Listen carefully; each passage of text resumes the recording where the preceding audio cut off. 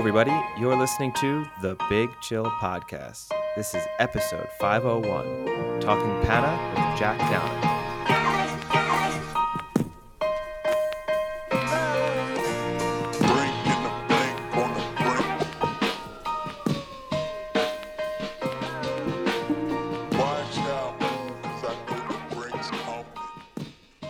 Hello, Big Chillians, and welcome back to the Big Chill Podcast. I'm Frank, joined as always with Eddie. Eddie, it's been a while. How's it going? Yeah, things are going well. It's been a couple weeks, but yeah, weather has turned here. We've gone from drought to rain just in time for the arc, which I guess we'll preview on our next episode. But yeah, a little bit of a break, but good to be back. New season, and kicking off the new season with a nice interview with Jack Downer, two-time world Panna champion. So interesting discussion about football, about Panna, and also a pretty harrowing injury story. Yeah, by far the gnarliest injury story I think I've ever had someone tell me. Like, just shocking. And as someone who is, has his degree in physiology, I was just as enthralled at that story as the stories of him nutmegging Neymar, which is crazily impressive. Yeah, it's not often that we have an interview where you get a lot of name drops, and followed by, and I mean that in a positive way, and then followed by, I guess, sort of, an injury that would go down in the medical history books. Yeah, actually, it probably is in some books. Yeah. It's probably in a case study somewhere, I'm sure, because of how rare the survival rate is. Who knows? Maybe this podcast. Let's not spoil anymore. Yeah, maybe this podcast will start getting referenced in some medical journals. Yeah, maybe. So we haven't chatted in a while. We took a little break to clear our heads. Is that the break we're going to say we did? Well, yeah. I mean, you traveled as well, yeah. So we got to throw some travel into the mix. But yeah, in Stockholm, which. The disappointing part was I did not think the Swedish hockey season had started. And then when I got to my hotel, I turned on the TV and they are actually like a few games into the season. So I would have gone to a game because I think that'd probably be really cool. They're super, super into it. The only tough part is there's no team in Stockholm, which is interesting. So the closest team was about a 2-hour train ride away, which I still would have, I actually still would have done it. Like, I had an extra day and it was during the afternoon. So you could have went to the game and still come back into Stockholm around like 9. It wouldn't have been a terrible time. Like, it would have been fun. But I was also a little concerned that once you get that far out of Sweden, what's the level of English? I would have been like, I don't know. And it could have been a little difficult with just me going solo. I think it's pretty consistent across the country for the most part. But yeah, what did you do? Did you go to the ABBA Museum while you're there? I did not go to the ABBA Museum, and disappointingly, I did not go to the Nobel Prize Museum. I figure I don't want to go in there yet until I get to see myself on there, so I wanted to hold out. Okay. Right. I did go. Might be a while then. I saw City Hall where they have the ceremony, so I got a preview of what it'll be like when I get the medal. But I did the only actually museum I went to the Vasa Museum, which for anyone that's a super cool. Anyone going to Stockholm, you have to go to the Vasa Museum, and I won't ruin the story because I think the story is what also makes it really great because it's crazy what happened and how it happened. So.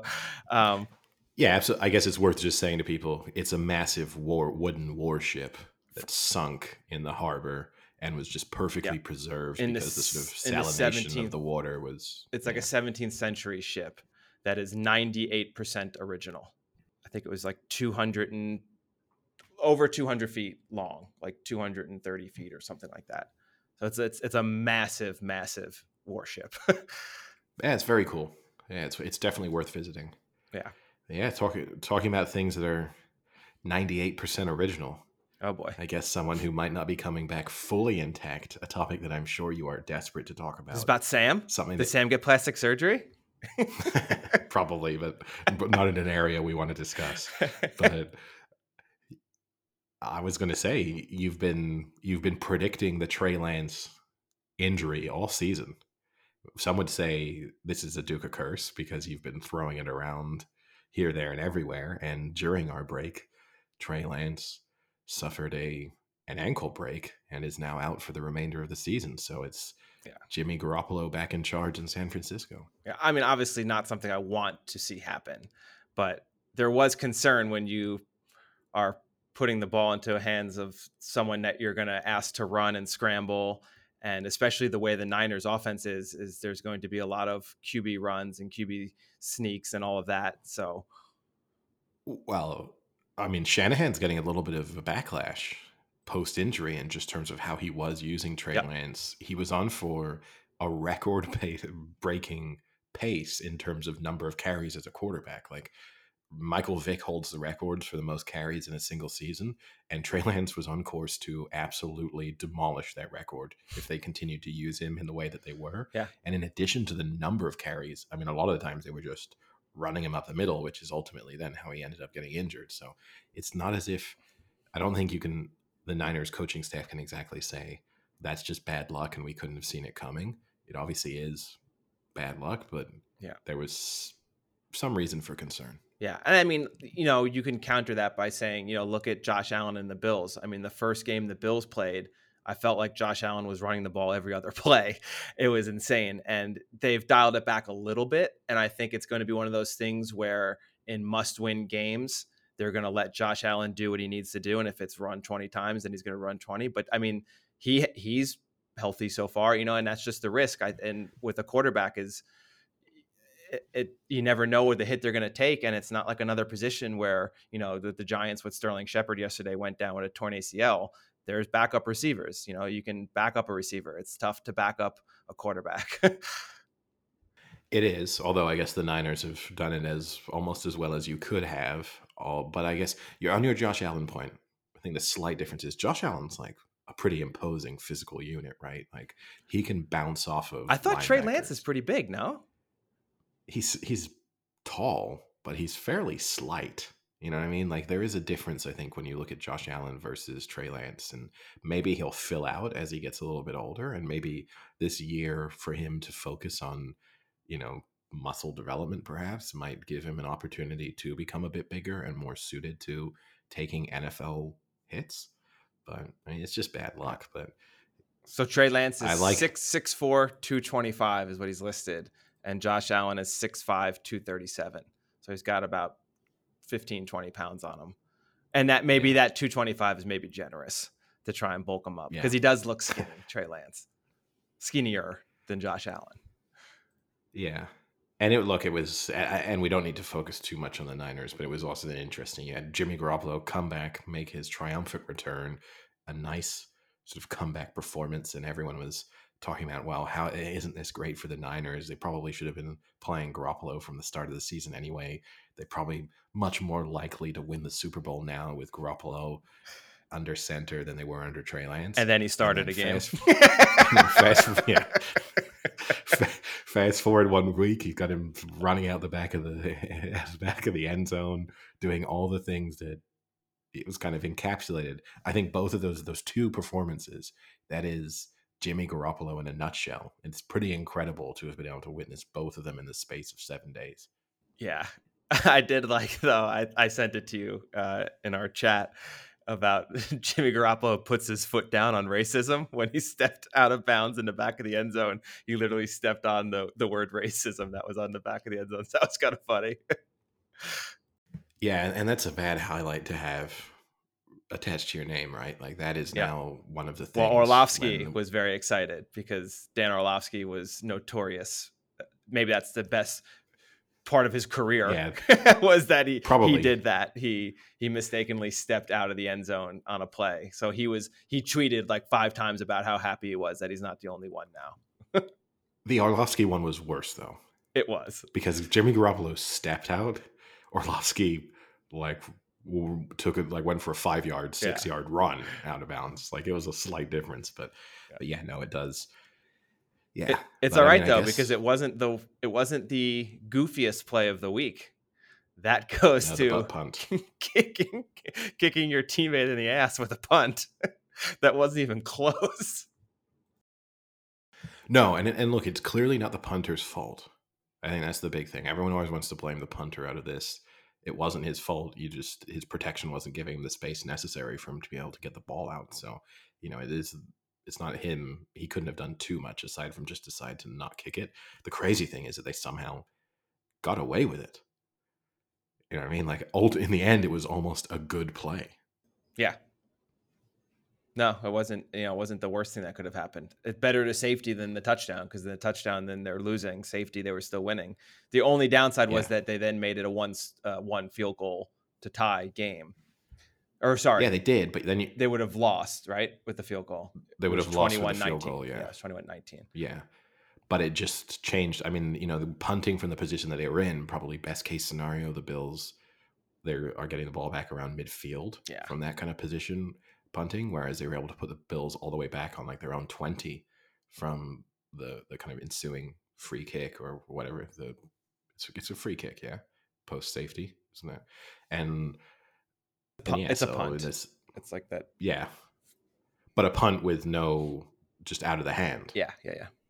So what they say: a punt in the hand is worth more than a punt in the end zone. A punt up the ass. Yeah, there you go. A punt in the hand is worth more than a punt in the ass. That's a great one. Sam's been living by that rule. There's our t-shirt right there. First t-shirt. First t-shirt for the 7th time. But yeah, I mean, I guess the thing, just as a quick summary, then, who's your top 5 at the moment? Who do you feel? And not necessarily, I guess, not really in order necessarily, but like, who would you be absolutely stunned if they're missing the playoffs? If they're missing the playoffs, or are you asking me who do I think's got the best chance to win the Super Bowl? Because there is a little difference there. Because, for instance, like Bills, Dolphins, they're in the same division. Maybe they get gypped out of a playoff somehow. Like versus a team like the Ravens, I think are right now kind of gonna lock their division up pretty soon. All right, give me your 5 most likely Super Bowl winners then. I don't think it's changed much. I think it's the Bills. I think it's the Chiefs. I think it's the Rams. I think it's the Ravens, I guess, would have moved up. I think they just look really good on offense. And they're doing enough on defense. But Lamar Jackson right now, if he can stay healthy, he's looking like his MVP season right now. And then 5th, I think you'd have to go with one more NFC team.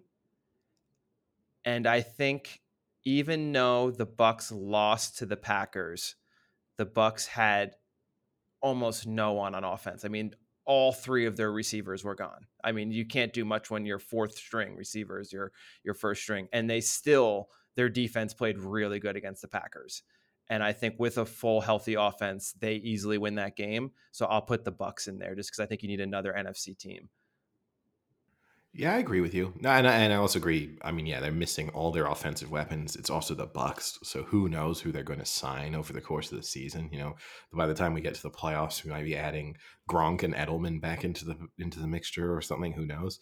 But yeah, their defense looks really, really good. Yeah, and it is the old cliche that defense wins championships, but they do look very good. They do look impressive, and so if you're Tom Brady, you're going into games thinking. Like, they're one of the few teams who are probably going into games knowing, like, if we can get to 20 points, we've got a very good chance of winning against almost anyone. Yeah. And I guess for me, that's the interesting. I was going to say, go ahead. There's 2 teams that we left out that a lot of people would have in there, which would have been the Eagles, not the Niners. The Eagles and the Dolphins. Obviously, the 2 undefeated teams I don't have in there. I think they're right on the fringe. My concern is the Eagles are in the NFC East, and they beat Carson Wentz. That's wow. I'm not that excited about that. But the Dolphins looked good. But again, that's people are saying. I don't know if you saw the meme of congratulations, Dolphins, you beat the Buffalo Bills practice squad because the Bills have like 8 people injured. But I just think, having watched that game, I don't know how the Dolphins won. Exactly. And then when you look at all the stats afterwards that Yes. the Bills ran 59 more offensive plays. They had 2/3 of the game they had the ball. It's just, if you replay that game exactly how it went, if you see what I mean, Yep. 100 times, the Bills are winning it 96, Yeah. 97 times. And that's with So all their injuries yes, on it's a defense. good win. Yeah, it's a good win to have on their resume, but you still feel like it was more fluky than it was Yeah. based on quality. Yeah. The big talking point from that for me was, how was Tua? I know it's being addressed, it's being discussed, but how on earth did they allow him to stay in that game? I knew this was going to come up, and I knew I was instantly going to be angry when it came up, because what bothers me the most about it is they have all these rules set up to protect players, and then they are so disrespectful about the rule that it just really pisses me off, because they then went on to say post game that it had nothing to do with his head. His injury was a lower back injury, and he was wobbly because his back tightened up and made him wobble. That is so fucking disrespectful to the rules in the NFL that you're Yeah. going to come out here and tell me like, no. He didn't, it wasn't something with his head. He wasn't woozy from being unconscious. His back hurt and it made him wobble. Like it looked like he got his head knocked in 6 times. No, that just a coincidence. Like, come on. Like that alone, they should be suspended for blatantly like making up a lie like that. Yeah. No, I mean, I definitely think Tua and some element of the coaching staff should be suspended. It's just irresponsible. And yeah, in a situation where you have both the NFL as a whole and the players union trying to protect players just better, blatantly mocking it. Yeah. Now, I mean, I think there's a possibility they're now talking about. They say he's not in the concussion protocol because they're basically in full denial mode that he had any type of head injury. There is discussion that he might miss this Thursday game anyway because he has an ankle injury. I think the Dolphins would be wise to not have him play, to just avoid the multiple replays of like, oh, it looks like he was concussed on Sunday. He's now already playing Thursday, having gone through none of the concussion protocols and tests.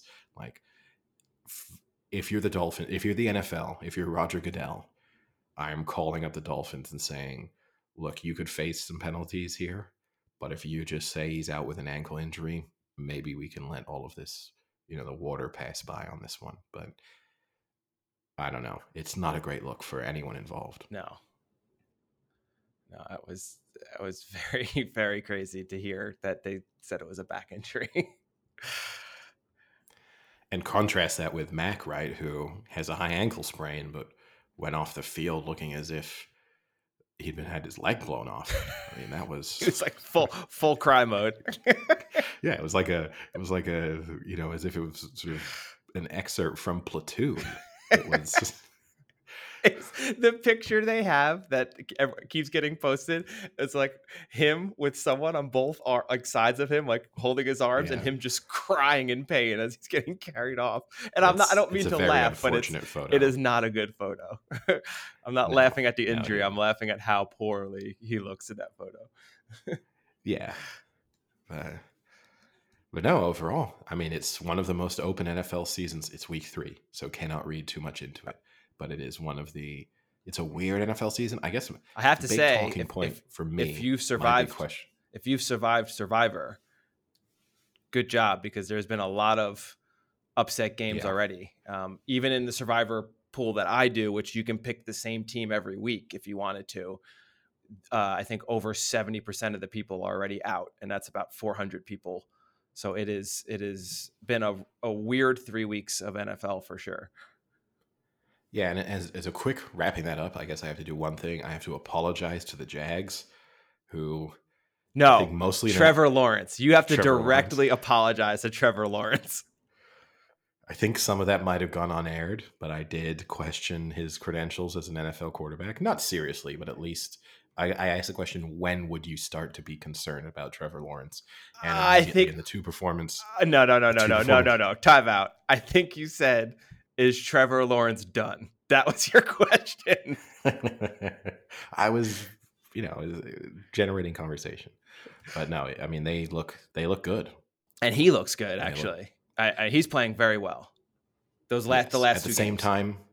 At the same time, putting a slight asterisk in because that Chargers team missing multiple players on offense. Herbert, I don't know how he was starting the game in the first place. I don't know how he finished the game. So, it'll be one of those ones where you go, wow, they demolished the Chargers, but that was 50% of what the Chargers can be, but still a very impressive performance. Yeah, and I just real quick, now that you brought up Herbert and his injury, that kid has one of the livest arms I've ever seen. I don't know if you watched the game where he got injured and he stayed in the game. He made like a 60-yard throw, but he couldn't really turn his body because his ribs were like half broken, and he just straight armed it 60 yards right into the receiver's hands. Like he has got a cannon for an arm, Herbert. Yeah, no, it's impressive.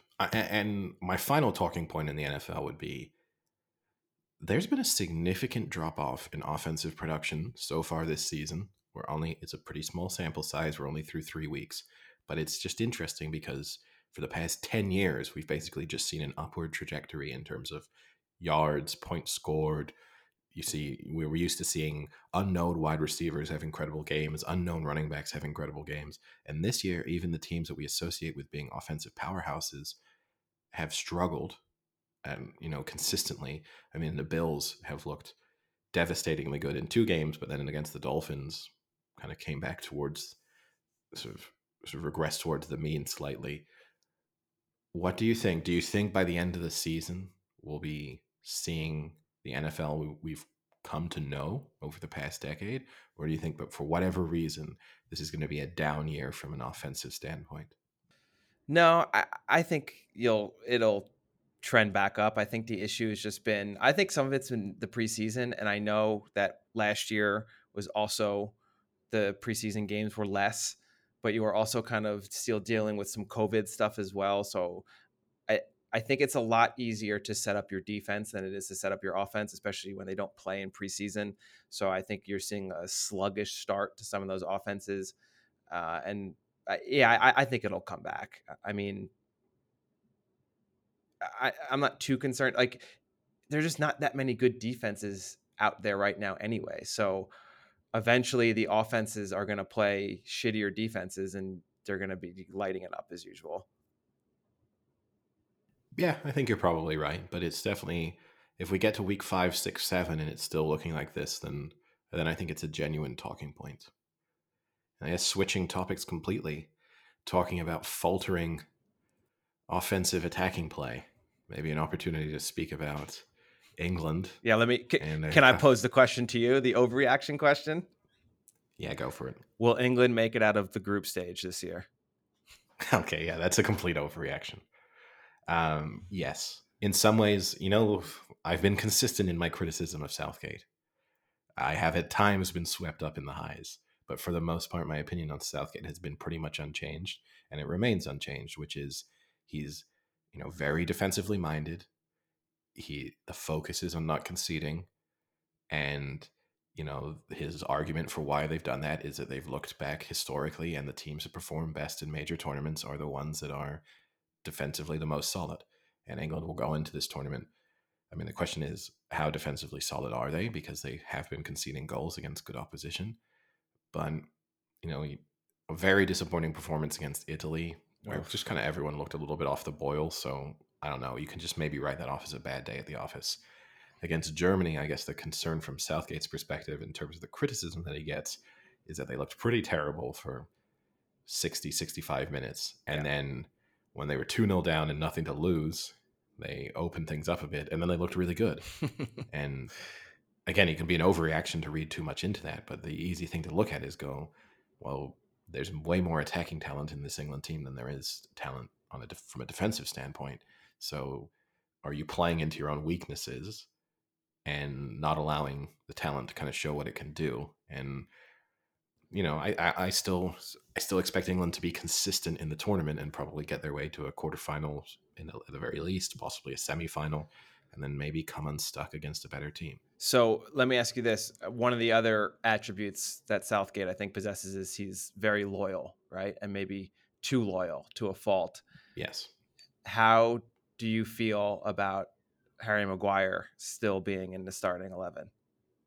Yeah, I think it's impossible to keep him. I mean, that mistake for the combination of just giving the ball away needlessly and then instantly giving away a penalty. I Yeah. mean, you feel sorry for him. And I think that's the thing is like the reason why he can't be playing is because he's not playing consistently. To throw him in the deep end, potentially at a World Cup, and saying like, well, you're not playing week in and week out, but here you go. Here's one of the biggest moments of your career, and you're not quite maybe up to match speed and match fitness. That's a difficult thing to do to him, and you're actually being unfair to him in that process. So I get he absolutely has to be in the squad. People saying that he shouldn't be, I mean, it's just ridiculous given his performances for England over the last 4 years. Like, he has to be in the squad, almost even if he isn't playing for United at all.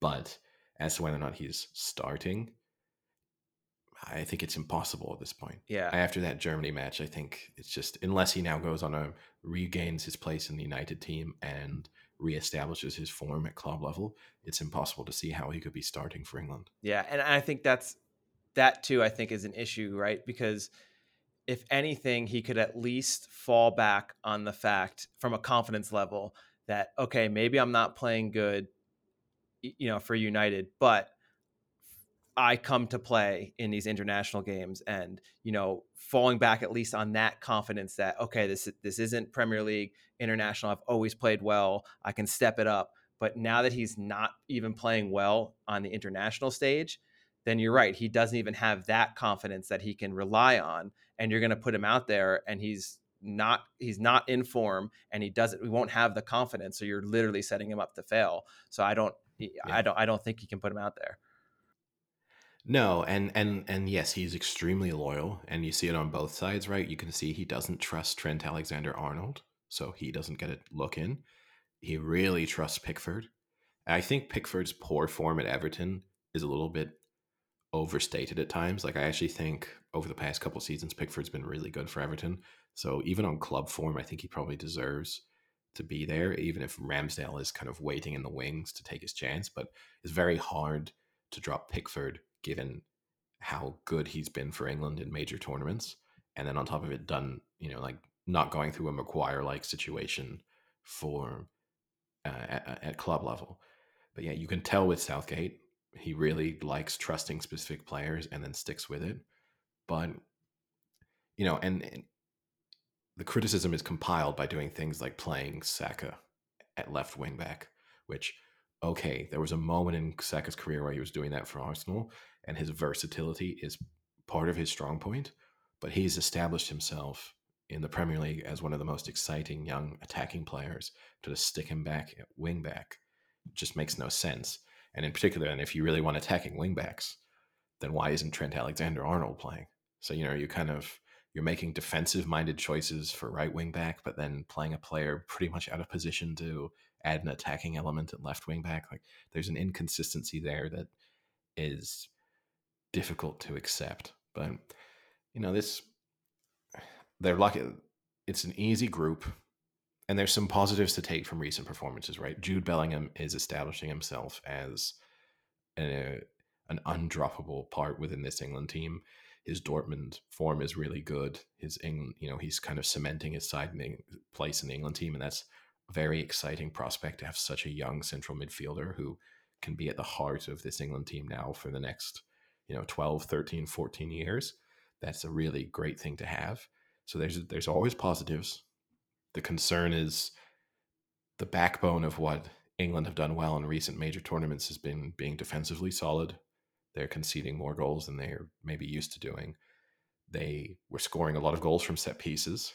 They're not scoring as many goals from set pieces anymore.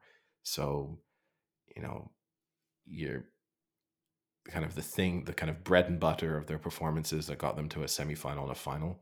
Maybe not there right now, but 2 months is a long time.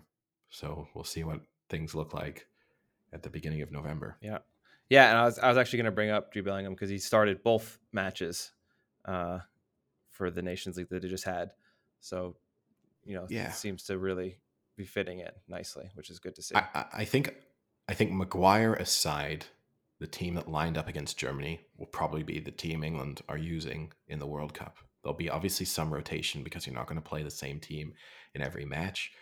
And especially, I mean, in the group stages, in the knockout stages, hopefully you're playing the same team. But, with the group that they have and the fact that they should hopefully have qualified after 2 matches, you probably see some rotation in different moments in time in the group stages. But yeah, I think certainly Declan Rice and Jude Bellingham looks like it will be the midfield pairing for the World Cup, which is interesting. And maybe that's upset. Like Calvin Slightly Phillips surprising, maybe right? is. Yeah. I mean, Calvin Phillips, maybe he's kicking himself a little bit over his move to City. Like maybe he looks back on that right before World Cup and thinks that if he'd been, the fact that he's not playing every week is hurting his ability to break into the England team, and he's kind of opened the door for other players.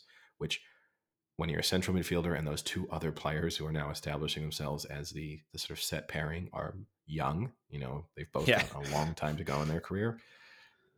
You got to be a little bit worried, but yeah, I mean, it's good news for England. There was one topic to kind of wrap up the little sporting discussion that we had that you and I both discussed off podcast, but we haven't had the chance to discuss on the podcast, and that was the bettor in the United States who placed a $7 bet. It was like $7.12 on a 25 team accumulator or parlay, depending on where you're from, and got to the stage where the first 23 things had won. And then he posted it on the internet, basically asking for the internet's advice a little bit and allowing people to follow it. I think when he first posted it, his cash out offer was around $150,000, which is when he tried to first cash it in. And that cash in was not accepted. He ultimately ended up cashing it out for $250,000 with 2 legs of his bet left. Those 2 legs went on to win. So fundamentally, his decision to cash out cost him $750,000. Yeah, so he was going to win I think it was 1.17, right? Something like that. Just like right around like 1.2 million off of a $7 bet, and he ended up cashing it out for 255,000. Which it's a difficult one, right? Because turning $7 into $250,000 is amazing. Like anyone placing bets would take that every day of the week. It's a life-changing sum of money for the most part. I mean, obviously it depends on how much money you have to start with, but probably if you're throwing on a $7 accumulator, I'm going to guess that $250,000 is going to be a pretty big change for him.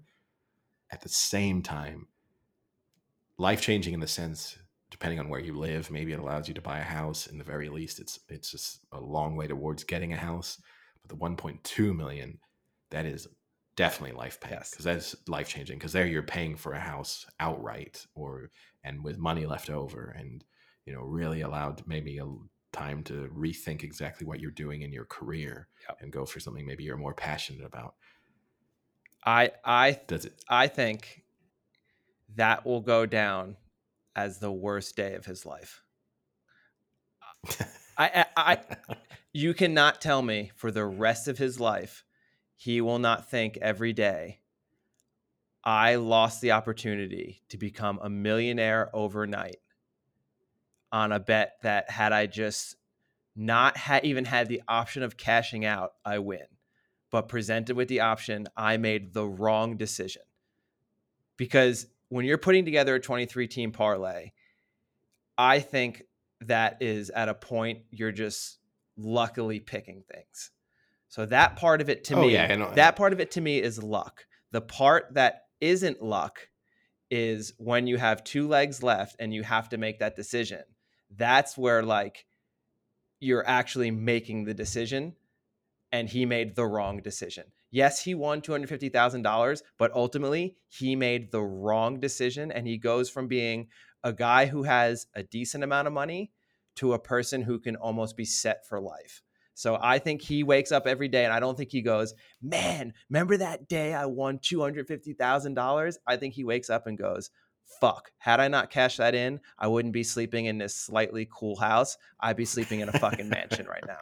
I honestly think it'll be the worst day, and he'll regret it for the rest of his life.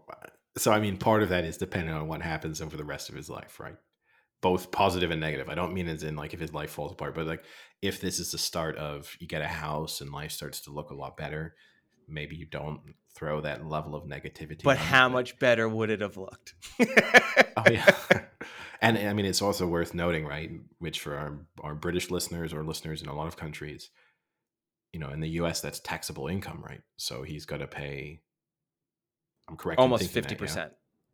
Yeah. So it does knock it down quite significantly. I don't know where he lives, so I don't know how far that could go in the housing market. Like, obviously, if he's in New York or something, Yeah. it's not getting you very far. But um, yeah, I mean, I probably would have negotiated like a partial cash out. I would have, Half.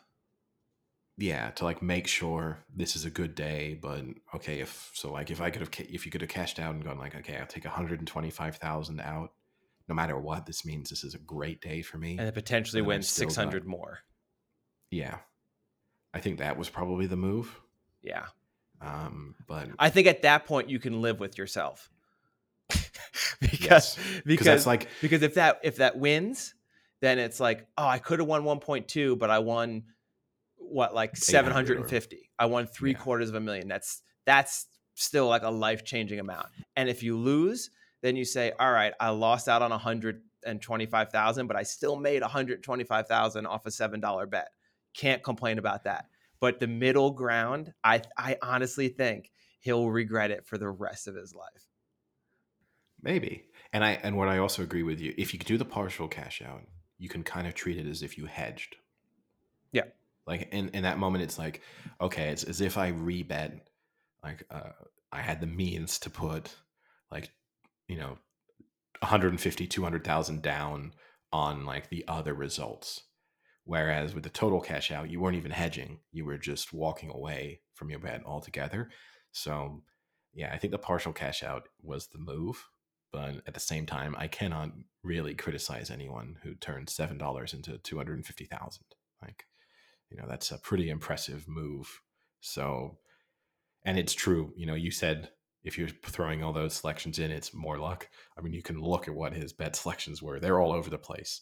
They're money line wins, covering the spread, over unders on point totals. I mean, it's just like he has just literally probably looked down the line and picked like one selection from all the games he's looking at, and somehow he's managed to win it. But you also run the risk too. I mean, you're going to be chasing that dragon for the rest of your life. I Yep. hope he's now still sticking to $7 bets and then didn't follow that up the next week with like a $50,000 bet that lost Yep. and really compiled his misery. I mean, if I remember correctly, he had some games. So yeah, because I'm actually now looking at the bet. He had the UCLA South Alabama game where UCLA was a 1-7 favorite, and they won on a field goal at expiration as time expired. So like he had, and there was another one or two he had that he won off of like Not the only did final they play. not only did they win on the field goal as time expired, they were only in a position to win that because the team they were playing against like went for a fake punt or Yep. something like on a fourth down where they could have kicked a field goal to go up by more than a field goal. So like he had luck And in botched it. even Yeah. getting to the position. Yeah. Yep. But his final two, just really quickly, his final two that he had left was Texas A&M -6.5 over Miami. They won 17-9, so they won by 8. They just barely covered it. And then he had Michigan State, Washington over 56.5. And that game ended up being 39-28. So that one was pretty much way over, almost like 10 points over. Yeah. So one comfortable, one not so comfortable. But yeah, I think the half cash out would have been the move, because then you also have that adrenaline of that feeling for the rest of your life as well. That Well, win or lose, you have a story you could tell at a bar for the rest of your life. yeah, and look, who knows? Maybe he threw some of the money he cashed out down on that double. Like maybe he's done something like that.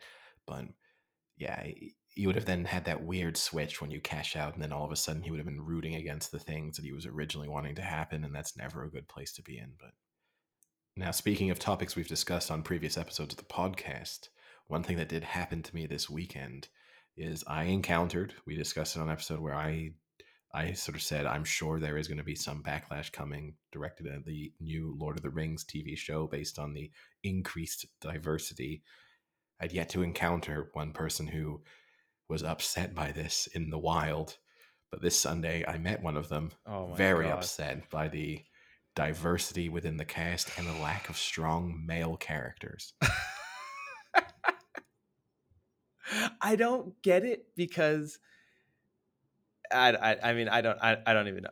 I think there are strong It, male characters, one, and I think a lot of the pushback too is that there's like, well, there's no strong male characters, but there's all these strong female characters. But there's not, because they're all flawed.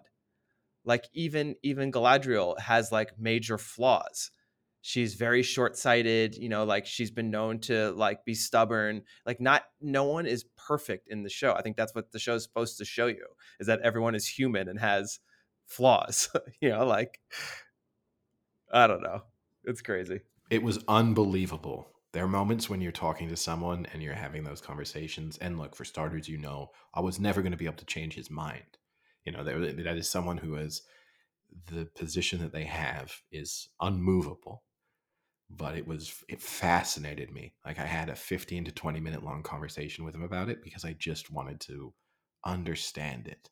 And again, I'm not like a diehard Lord of the Rings Tolkien fan. He was way more into that than I was. That already put me on a slight disadvantage in discussing it with him because he was kind of referencing the canon and the original literature in a way that I simply cannot do. So there was that bit where I definitely wasn't going to convince him.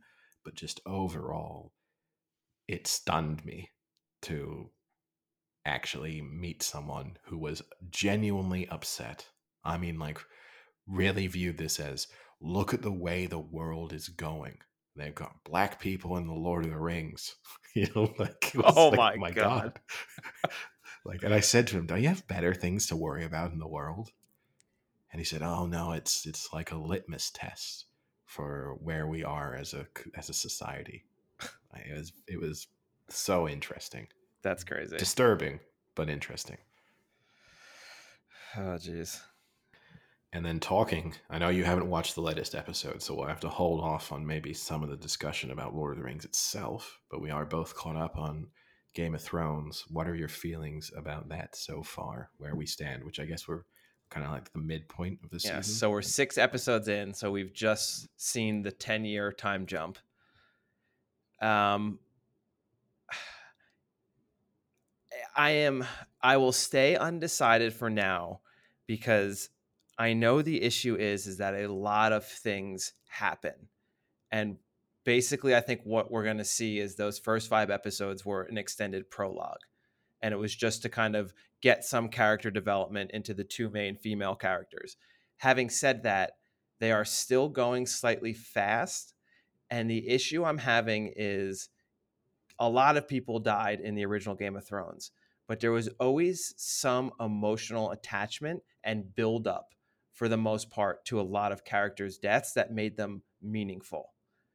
I am not liking the fact that you're seeing a lot of characters die that you've seen on screen for 7 minutes. Like, what do I care at the end of this? Like if that was an important death, why didn't I see this person have important conversations or do important things or mean something to someone else? Where it kind of just seems like they're trying to make you have feelings for characters where nothing was developed. And I think that's a pretty big flaw right now.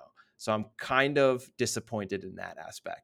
But again, at the end of the day, those could end up being not important deaths in the grand scheme of things. So I'll wait a little bit longer. I think that's a fair criticism. I am bored by it. Like I think if this did not have, and again, I wasn't a Game of Thrones person first time around, so I'm not really the target audience necessarily. I think if it didn't have the Game of Thrones name associated with it, I think people would be ripping this apart because it's not really that interesting. I think there's not been much action. I mean, we've seen three childbirths. Like, The I've woman's I battlefield. got it. And look, I'm not downplaying the importance of showing things like that on television. I do get that to a degree, but I don't know if I need 15 minutes an episode watching just a woman close up on a sweaty woman's face screaming. Like I don't know if I need that. But yeah, I'm struggling to find any particular interest in any of the characters. I don't really see kind of how the storylines, you see where it's going in terms of the conflict between the kind of major players, but it's just not that compelling. And then my other criticism would be they did this 10-year fast forward. None of those people look like the people they were playing from Oh, 10 you years don't think so? before. I think the two main girls, I think they look very similar to what they looked like as younger people. No, Oh, I because they think weren't they that do. young. They weren't that young, Oh, though. I think you're wrong there. She was. They actually Because casted the young versions based off of the older actresses or actors. that doesn't change my mind about anything. Doesn't mean they did a good job. I I mean, think they look, did. it, now this depends. I think maybe I misunderstood this. I felt as if I can't remember her name. The main character, the princess, Rhaenyra. will be queen, Rhaenyra. She was 17 when the show started, No, and then she was 17 at that last episode. Are you sure? Pretty sure she was about I 14 think she when they was. started, I, and then I there was think a she was. 3-year jump, and then she was about 17. Well, she was definitely 17 at one point because they referenced 10 and 7 multiple Yeah, times. That was kept getting said. So she was definitely 17 at one point. Let's even take it that she was 17 and she's now 27. yeah, I think she was 17 at the start and then was like 2021 before the definitely flash not. forward. But let's say she was 17. You don't look that different from 17 to 27. I have no friends who, when I was in like junior senior year of high school, and then they met them in their mid 20s and went, my god, like aside from weight transformations or stuff like that, which she hasn't had, right? Like there's no similar hairstyle, similar weight, all of that. It's like, oh, you could be like a relative, like I get that, but apart from that, no. Well, it's just tough though to go from 14 to 27 in one season for one actor is tough.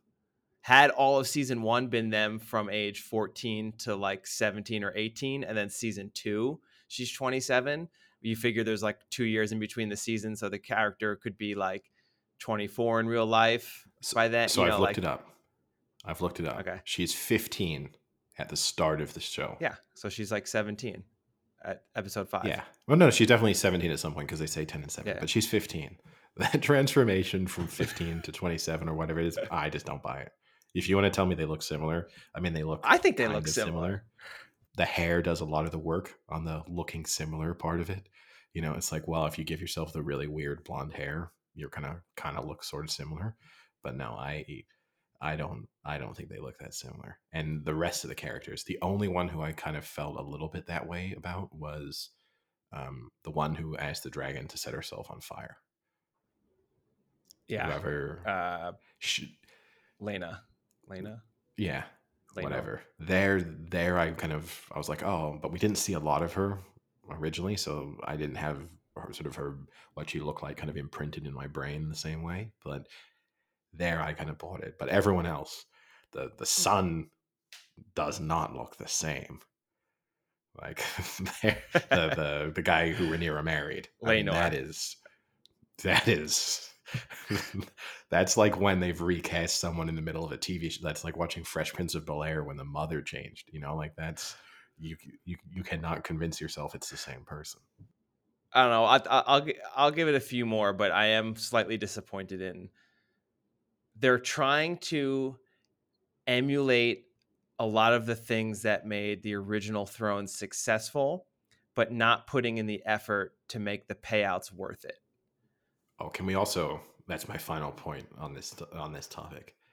In emulating what made the original Game of Thrones, and maybe again, I'm going to say this, and the internet has already got there before me. But does Game of Thrones have to make everyone with a kind of birth defect, handicap, disability like a sneaky person? You know, like you in the original Game of Thrones, you have the dwarf, right? The little person. Is he? He's dwarf, isn't he? He's not like a little person. Is the he's got dwarfism. No? I don't know what they called it. Anyway, we don't have to wade into those waters. In the kingdom, in the Seven Kingdoms. But anyway, right? So he was the sneaky character. No. Whatever. Who's the actor? Dinklage. Peter Dinklage. He was the sort of manipulative, kind of could switch sides at any one moment, was the one hearing all the whispers in terms of what was going on in the kingdom. And then this time around, you got a guy with a club foot. He's I mean, while Lord of the Rings is pushing to increase diversity, Game of Thrones is kind of increase the diversity, but at the same time, there's a little bit of a stigma attached to people who aren't born as we, with slight variations. Well, yeah. I think the clubfoot guy is supposed to be Littlefinger from the original one, who had no deformity but was kind of just an a-hole. But the other thing the only thing that's starting to bother me is just how ridiculous these people look like with the blonde wigs. Like these young children with these blonde flowing wigs. Like they look, Children of the Corn. Yeah, they look psychotic. Like it looks like a horror movie. Yeah. No, and I mean that scene where he's just like masturbating out of the window. That was so weird. That did not need to be in there. No, that was a little over the top. Yeah, that one needs to be cut out. Like I don't know how many people watched that and went, "Yeah, this really drives the story forward." Yeah. I don't know. Oh, he's a prick. Couldn't just tell us that. Yeah. But on that note, should we? Wow. the smoothest transition we've ever had. Should we turn things over to our interview with Jack Downer? Yeah, I'm sure Jack's really going to appreciate that one. Window masturbation straight into Panna. Let's do it. All right, let's do it. Welcome back to the Big Chill Podcast. We're now delighted to be joined by this week's guest, Jack Downer, who is a two-time world Panna champion, football freestyler, football street baller. I don't know how you like to best describe yourself, but probably the fastest feet we've ever had on the podcast. I guess that's the best way to introduce you. Hey, I will take that. Thanks for having me on, guys. I'm super looking forward to this. Yeah, no, it's a pleasure. And you're the first, we've had professional footballers on the podcast before, never had freestylers or Panna players previously. So it's a kind of a new world for us. Oh, wicked! Well, excited to spread some more knowledge, new angles on it. I would typically say, other than fastest feet on the podcast, I'll take that accolade all day long. I'd typically say I'm a Panna player, which for everyone out there is 1v1 football, which is a whole world. It's like an underground culture which has really been blowing up ever since the 80s. But I found it not in the 80s, as I'm only 24. I found it about 10 years ago now. Nice. And so for our listeners who are unfamiliar, Panna. It's 1v1. You're on a sort of mini pitch, and you can either win through nutmegs or pannas, or through scoring goals and kind of mini goals, right? That's the two sort of scoring exactly. options. So essentially, you're in a cage, circular arena normally, and it's a 3-minute match, and we're in a regulation competition, and most goals wins. However, if at any point you nutmeg or panna the opponent, it's an instant knockout. So it can lead to some pretty tense moments. For me, I look at it kind of like the 1v1, the boxing of football. It's very intense. It's like one round. Anything can happen, and you're always trying to get that moment of magic. Yeah. So I guess just quickly, what's the percentage of matches won by actually getting a panna versus scoring? Yeah. So this is it's a good question. I would say there are slightly different rules when there's 3 governing bodies in Panna, kind of like in boxing, you got a number of different belts, and there's some slightly different rules. Everyone's trying to maximize the most Pannas, so that's what we all want to see. I'd say at the moment it's about 20% between the top players. However, if there's ever a discrepancy, say it's like a group stage, there'll be a lot of Pannas then. But when you get to the very top, it's quite hard to get one in such a short space of time. We're actually debating raising the length of the match to try and get more. However, there's been some amazing ones recently. A final was won in the last 5 seconds by a Panna, so that was pretty amazing. So yeah, I think I'd say about 20%, but on a good day, man, I'm hoping for it to be 100. Well, I guess. And go ahead, Frank. I was going to follow up on some of the more rules, so our listeners are on the same page. So it was really interesting too, because when I saw the time, you said they want to increase the time. It didn't. So I was watching a bunch of matches the past few weeks, and it doesn't seem like that long of a time. But I have to imagine it's like 100%. Yeah. So you must be dying by the end of that. Like you're full out the entire with It, like minute 30, right? Something like so that. it's 3 minutes, and it is Oh, complete. 3 minutes. Sorry, Yeah, yeah. it's completely flat out, and you're right. It is incredibly tiring because not only are you trying to, it's a high pressure situation. 3 minutes. Normally when I get the ball, I'm going to try and score a goal because if I'm winning on goals, you need to tackle me, and that's when I'll be able to panna you. If you're winning on goals, like say you're 5-0 up, you don't need to tackle me, so you're not going to open your legs because you know the only way I can win is through panna. And this is kind of the mind game that the top players will have. So within that 3 minute game, there's always a battle for who can almost break the other person's serve, like tennis, and who can make them miss. So every second you're in there, you're trying not to miss, and you're trying to make sure that if you're going for the panna as they're opening their legs, you're going to hit it. Because if you miss that, you've missed the goal. So that makes it super tiring. Also, you're one-on-one, small space, running at fast speeds, accelerating, decelerating. They're on you. There's no weight limit. I've played against guys that are 3 times my size in the cage. And I think that's what one adds to all the fun, brings a lot of different styles, but it is a workout. However, for me, I pride myself on my athleticism, so I'll make the games 20 minutes just to run everyone else down. So then, in terms of the sort of sequences when you're out going through for a panna, how much of that is just you have a sort of sequence of sort of moves that you want to pull off, and how much of it are you actually looking at the other person's sort of feet position? Yeah, no, good question. So typically, if I was to play against the public, if I was to play against like more amateur players, I could genuinely just tell you what skill I'll hit them with, and I'll do it based on, okay, he's standing side on, he's left footed. I can do this one, this one, this one, this one. There's a whole, dictionary of tricks. For example, when I played against Neymar Jr., who's at PSG, I said to my friend before I played him, I said, I'll hit him with this move, and then I did. And that's Neymar. So I wouldn't say he's definitely not an amateur footballer, but he is amateur in regards to Panna. However, when you're against the top pros, you've got to rely on instinct because it's so fast. It's almost intuition, how you're feeling them. You can feel their balance when they're that close to you.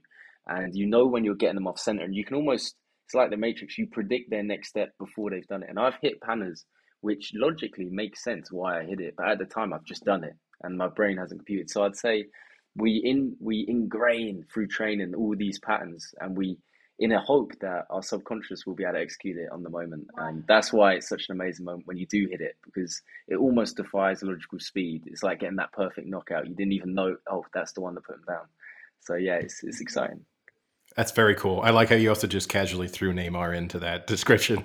Hey, we've got to let the viewers know that I'm cool. He plays for PSG in case you didn't know. I mean, everyone knows, but you're in Paris, so specifically also Neymar Jr. You didn't want to get confused with Neymar Senior, just in case they thought you were picking on his dad. Hey, you gotta be nice. Which might even be a better story. He's probably a better banner player. So I guess then, before we get maybe into more of the details then of things like the specific your achievements in terms of the World Championships and maybe also playing against professional footballers, what was your journey into Panna like? I assume you were playing a decent level of sort of 11v11 football to start off with. How did you end up? I was trying to. I started football really late, so I'm 24 now. I started playing football when I was around 10. So I'd had a kick about with my dad and things like this, as a kid. But I said to my dad, I want to play football at 10. And Dad's like, okay, we'll try it. He was, he's had a variety of jobs. From fireman, policeman, teacher, but he was doing a lot of boxing at the time. He's always boxed throughout his whole life. And I was in the gym with him, as always, watching. I never wanted to do boxing myself. And I saw a clip on YouTube in the office where I was, trying to find entertainment. I found Ronaldinho, and I learned to replicate one of his tricks before I'd even passed the football. So I was already trying skills. Come about age 10, I was like, I'm going to try for a team. I went to the team thinking I'm just going to be able to do skills and be Ronaldinho incarnate. However, it didn't really work like that. Instead, I was bullied out of my first session because I was so bad that they said never come back. I joined the worst team in the whole area. We lost every game the whole season. And then I went back to that original team. By the end of the season, I was their player of the season. So I was improving pretty quick. And we've been really focusing. And with this intensity of training, I kind of carried on until now.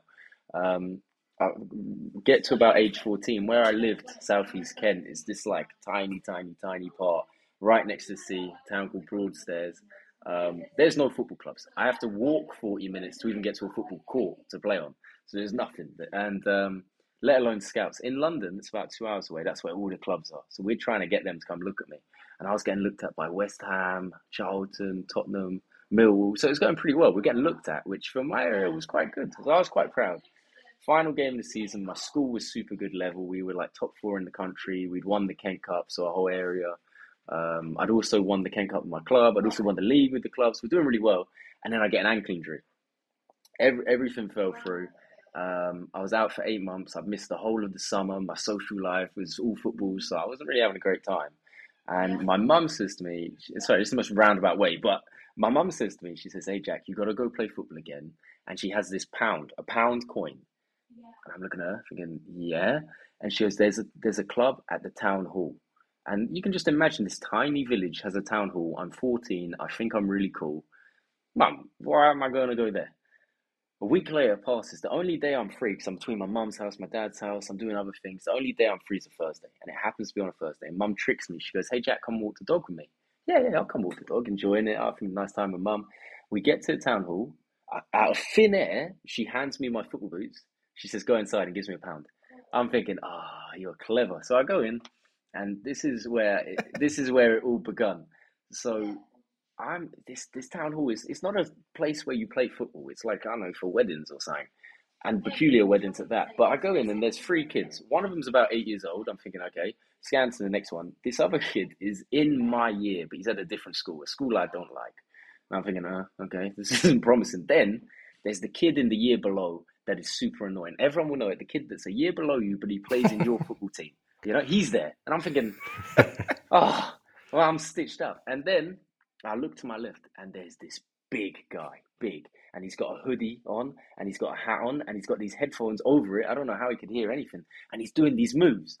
And I'm like, I don't know what this is, but I need to learn that. And he was just dancing with the ball. That's the best way I could explain it. And basically, this was a skills session for the local community that he was hosting. He came from London. He'd been inspired by people that came from Amsterdam. And his name was Yofi from Yo Street Zone. And I said, I need to learn this. And then in that session, he taught me one skill, which we all applied against each other. It was a basic nutmeg. And I'm nutmegged the 8-year-old. Yes, big win. Then I nutmegged the crazy kid from the other school. Yeah, I'm still happy. Then I was against James. Damn James, right, from the year below. I'm thinking, I'm better than him. I know I can get him. And he destroyed me. He nutmegged me with something I didn't know what it was, to the point where I said, "James, you have to play me again." He nutmegged me again. I hung around. I said to the coach, "Look, you need to give me tips. I need to learn this." I scoured YouTube, found the Street Kings, which is Amsterdam originals for street football. They're kind of where it all started in this format. I watched everything, came back a week later, nutmegged James, got my revenge. He never came back. Unlucky James. Sorry, mate. And then I've trained with the same intensity for 9 years on since then. It's that quite was the start. it's quite an incredible start. That's awesome. Yeah, no, it's and it shows. And there was, I was gonna say, you didn't at any point want to get back into full like 11v11. Ironically, you were hooked. Ironically, I've dabbled in 11-a-side since. However, I knew from that moment this was for me. This was it. For 11-a-side, if I played well, I was a defender in 11-a-side. If I played well, the right back, he did well. The right back could have ran, or the right back could have done this. No, there was no identity. Sometimes my team would win, but I didn't touch the ball. Sometimes we'd lose, but I had a great game. And there was a disconnect between how hard I felt I worked and what I got from it. Whereas in 1v1, if I win or lose, it is determined by how much I put in. And that was what hooked me. There was the creativity, the identity, the street culture, the traveling. It's all amazing. But the fact that I determined my results is what initially, that fairness is why I fell in love with it, and never really looked at 11-a-side the same way since. That makes sense. It's just all about you out there. If you then do, when you step into play 11-a-side more casually now, or maybe even 5-a-side, how good do you feel you are? So this is an interesting one. I was a very limited 11-a-side player. For what I played, I was in defence. I was dogged, tenacious. I read the game pretty well, I'd say. I have no left foot that is just for standing on. I can't do a long pass, and I definitely can't shoot. So there's limitations. However, across the years, when I was 18, I entered a five-a-side tournament in London. I actually got scouted for PSV at that, so I must have been half decent then. I Yeah. then went on to win the Adidas Global MVP, which means out of every tournament in every country, London would do it. I won that. Then two people from each country came, and then we had all these crazy challenges of target practice. This. I kicked the ball off the O2. I played at Stamford Bridge. My team won that, so that was pretty good. And then I got selected to play for the Adidas Tango squad, which was the best players from each country put together to tour across Europe with the best things that Adidas had to offer. I would say when I was playing that, we played between five-a-side to 11-a-side. And we did 3v3. Anything small sided, 1v1, 2v2, 3v3, up to 5v5, I feel I'm pretty good. Mainly because no one expects me to be able to defend, and I'm a defender. So, like, I enjoy that. When I get to 11 side, I will get found out because I'm not as fast as I should be. I'm certainly not as fit for 90 minutes as I should be. And I don't really have that power to just distribute the ball as I wish. Also, I'm used to playing with a ball that doesn't bounce. So as soon as I'm on grass, I've got blades on, and I'm looking at this ball bouncing me. I'm thinking, oh. However, that being said, I have, I said that I would be the 1v1 world champion, and I did it. I want to be the 3v3 world champion with my team. I'm actually starting futsal, so indoor five-a-side. I want to see how far I can get in that. I feel with the skill set, which I'll develop through that, I'll be able to apply it to 11-side. So who knows? I might be the first 30-year-old to go pro in 11-side. But that's the aim. However, yeah, I'm pretty bad, but I'm not as bad as you. Don't just imagine me standing in the middle doing tricks. I do actually play. No, I do think that's always the interesting thing, because I mean, I'm sure anyone who's played football, you will have always someone on your team who's got a bag full of tricks, but maybe no end product. So it's just interesting. And I'm sure you're probably being somewhat humble about maybe your standards, because I can't imagine that you have the control of the ball that you do, and that if you step onto Yeah, an 11-a-side pitch, you're sort of if you lost. if you if you put me in a 1v1 situation, I feel I could handle most players. Like genuinely, even I feel even against pros, either I'm going to get past them or they're going to foul me. Likely they're going to foul me, but I have ways that I coach pro footballers 1v1. So Yannick Bolasie I coach, Yunus Musa I've coached. There's lots of good players that I work with. I understand the game in that sense. It's just application wise, I know where they're at and I know where I'm at, and there's streaks worlds of difference. But yeah, compared to average footballer, average player, I think I'm all right. So then, talking about that level, that difference between you and, say, a professional footballer, Yeah. 11-a-side professional footballer, and the ones that you work Mm. with, where do you see the sort of biggest difference in terms of the skill? Sort of where is it that you're able to help them that maybe they're not getting that sort of It's skill level? For me, my creativity within the sport has came because I understand it. It's not a creativity I felt something and I thought of a new trick and I flowed with it. That's not really how I began creating tricks. I'm quite analytic. So the way this skill works, because at that point my leg is on the floor and my other leg is free to move at this angle, and that's how I've always looked at it. So when I apply it to what I've practiced is obviously being able. I was always small when I was playing 11 side. I was small when I was competing in Panna to start with. I was 15 competing in the men's ranks, which nowadays is impossible, unheard of. However, I was learning to shield the ball against guys that were much stronger than me when they were in front of me. Whereas what I take that idea of you will not be able to touch the ball, not because I'm running away from you, I'm still here. And in fact, as you come in, I am slipping your leg the way that a boxer slips a punch, and I'm moving forward to attack you or to attack the space behind you. That's what I do for the pros. So, for example, Yannick Bolasie, amazing player, instinctual, his ability, his speed, his power is amazing. It's something that I cannot replicate. However, what I can do is if he's not having the best time, if he's thinking, Jack, I've had a couple right backs, they're standing off me, they know what I'm like, they don't want to interact. How do I get past them? I can break down, through. He has way more to work with than me. So the way I look at it, I go, okay, we're going to dictate the range on him. We're going to use your body in this way. And I had Jan go from doing 4 one-on-ones, which didn't end how he wanted in one match. A week after training with me, he had 5 one-on-ones. One he passed the ball on. The other 4 were successful one-on-ones, 3 of which were using skills that I taught him in that week that he'd never used before.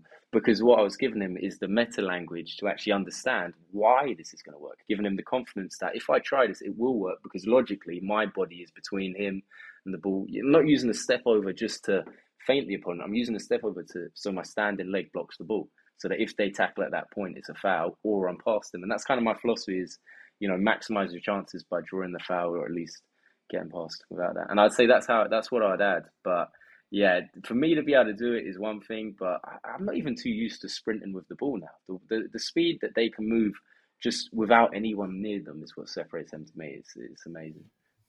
I think it's really fascinating, and it's probably your understanding there of the sort of spatial awareness and what you're trying to do, I think might surprise people listening, because I just think people probably imagine sort of Panna and sort of the sort of more freestyling footballing as just kind of, you just got quick feet and you're just trying to do tricks and not necessarily having that spatial awareness. Yeah, no, I can imagine. I think that's a fair stereotype to have, to be honest, because it does look flashy, and some of the things you see on Instagram now, they're not even realistic. Everything I've ever posted has been real. If I wasn't trying to be an athlete, if I was trying just to be a content creator and an influencer, I'd have 10 million followers because I'd just do skits and whatever. However, when I started, I moved to London from Kent. No one believed what I did. There was a big street culture there, amazing street footballers. And I was playing against them, proving at 18, I was against all these guys on my own that it was real. And I'm not like everyone in London, I swear. And everywhere I go, I take every challenge and I play everyone. And I think that's the difference. Some players, they do just do tricks and they don't have end product, and they are freestylers. So fair enough. But the top tier, we all have very good spatial awareness. We don't take risks. We're very aware of the finer things. It's just, I don't know if everyone can articulate them, because it's instinctual. It becomes instinctual, and sometimes it's hard to realize that you've got it. But there's a lot of thought behind it, and it's definitely important within the pro game. Paul Pogba's an amazing Panna player. He can control the center, and no one can get near him. And I mean, I think he's a great example of it. Yeah. Also, I think it's worth it. Just oddly enough, it's the second time that we've had someone come on the podcast who's coached Yannick Bolasie. Because previously we've had his sports psychologist on previously, who spoke about the work that he's done with him. So we'll have to get Yannick Bolasie on the podcast at some point, because he keeps coming up. Yeah, Jan is one of the best athletes I've ever met by a long way. It's just something about him. One, his energy is amazing, but two, he absorbs everything so fast. He would say like, "Oh, I don't think I've got it." Saying, "Jan, you're already doing it as well as me, and I've been practicing it 10 years." It's just like, it's unbelievable. But yeah, I want to see him back in the Prem, man. I know he can do it. Get him back to Palace. So then, I guess focusing more on your achievements in terms of becoming the world champion. Sort of what was the moment when you realized that was a realistic possibility, and then kind of what was the biggest challenge in terms of achieving that goal? I said probably within a week or two of first meeting Panna. Yeah, there's a tournament. I found out there's a tournament. I thought, okay, I'm going to be the world champion in this. So I said it already, which is peculiar because I'm not necessarily an arrogant guy, but for this, I just felt like so attuned to what I am. I was so young. I was 14. I thought, I can do that. I can win this. So I'd said it straight away. There are three. I mean, to be honest, I don't think the work's done. There are three different types. There are three different belts in a way, three titles, and I've won one of them twice. So I want all three. So the work's not finished. However, the biggest challenge I'd say I've had is there's three governing bodies, and one is set up in Denmark, and one is set up in Holland, and one set up in Prague. There is a massive community around the in the Dutch scene. There's a massive community in the Danish scene. The Prague scene is kind of more neutral. I've won that one twice. However, it's very, very hard to win the Dutch one if you're not Dutch. And it's very, very hard to win the Danish if you're not Danish. And that's the biggest thing that I've faced. It's not necessarily being the best player. It's being better than the entire setup on the day. Because it's still a street tournament, right? It's still underground. I've lost a semi-final or a quarter-final, I think it was. Despite scoring the golden goal twice, I've lost it. And the referee was the guy I was against, flatmate. Okay. All right. So like, oh boy.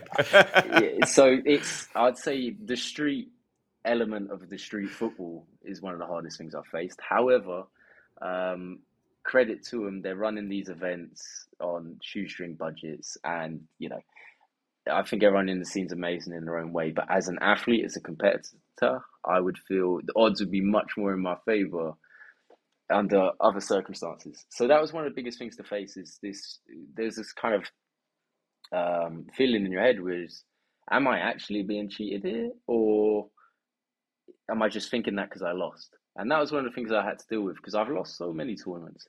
I have won two, very proud of it. But before that, I'd lost loads, and I'd lose. I'd always go further. Okay, quarterfinal. Okay, semi-final, and it was always just. And I never felt like I deserved to lose. I'm thinking, okay, that surely that was a foul when I shot. That's why I missed. And then you think about it. But I would say there is a trend, and I'm looking forward to completely shattering that when I have the chance to perform to my best. And how do you get into the tournaments? Is it like invitation only, or are there like regional events you qualify into? How does that work? So typically they're invitation only.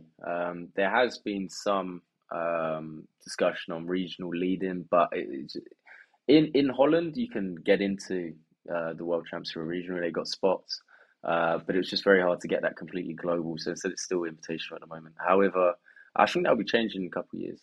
As it's progressing, it really is growing at a rapid rate. But for now, yeah, there's a top 16 players that are normally invited. Other than that, you can say Panna House Invitationals in Denmark. You can submit your videos; they'll get judged, and you can get invited or not as a result of that, which is quite cool. So anyone can enter. That's cool. Just got to get the page. Yeah, I was gonna say, like, do you have to go over to Holland and go on the streets and kind of make some noise, and that's how you get invited?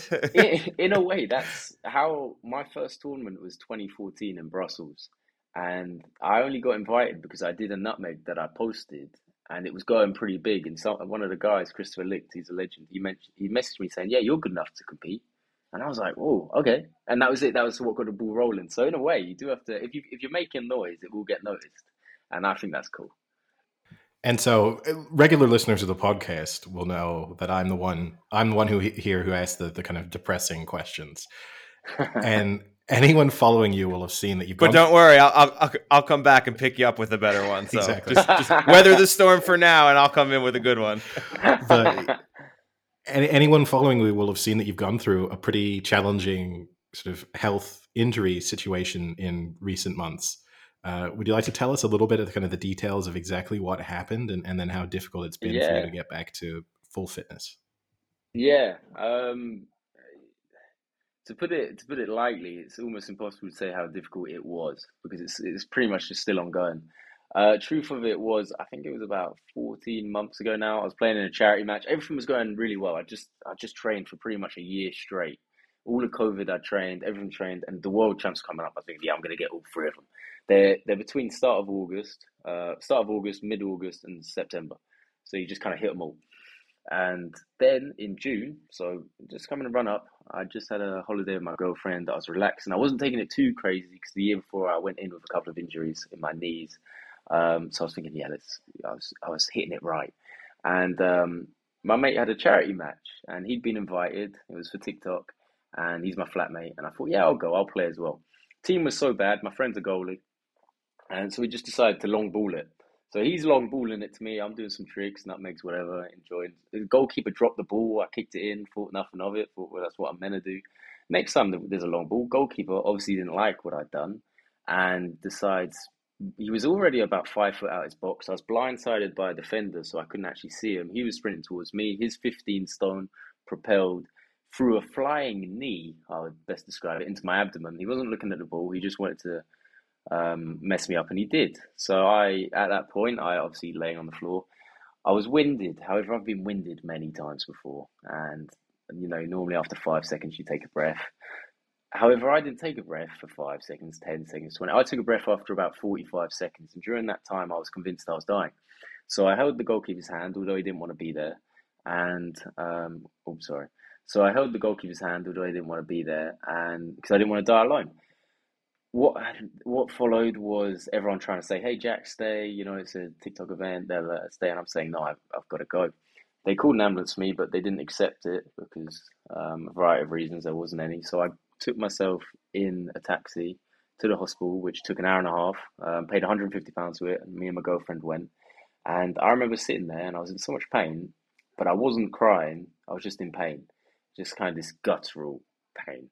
And ironically, I'd been watching a series called Vikings. You're going to think this is a super random tangent. However, Ragnar Lothbrok, he's a legend. I don't know if you've watched it, but if you have, he's a legend.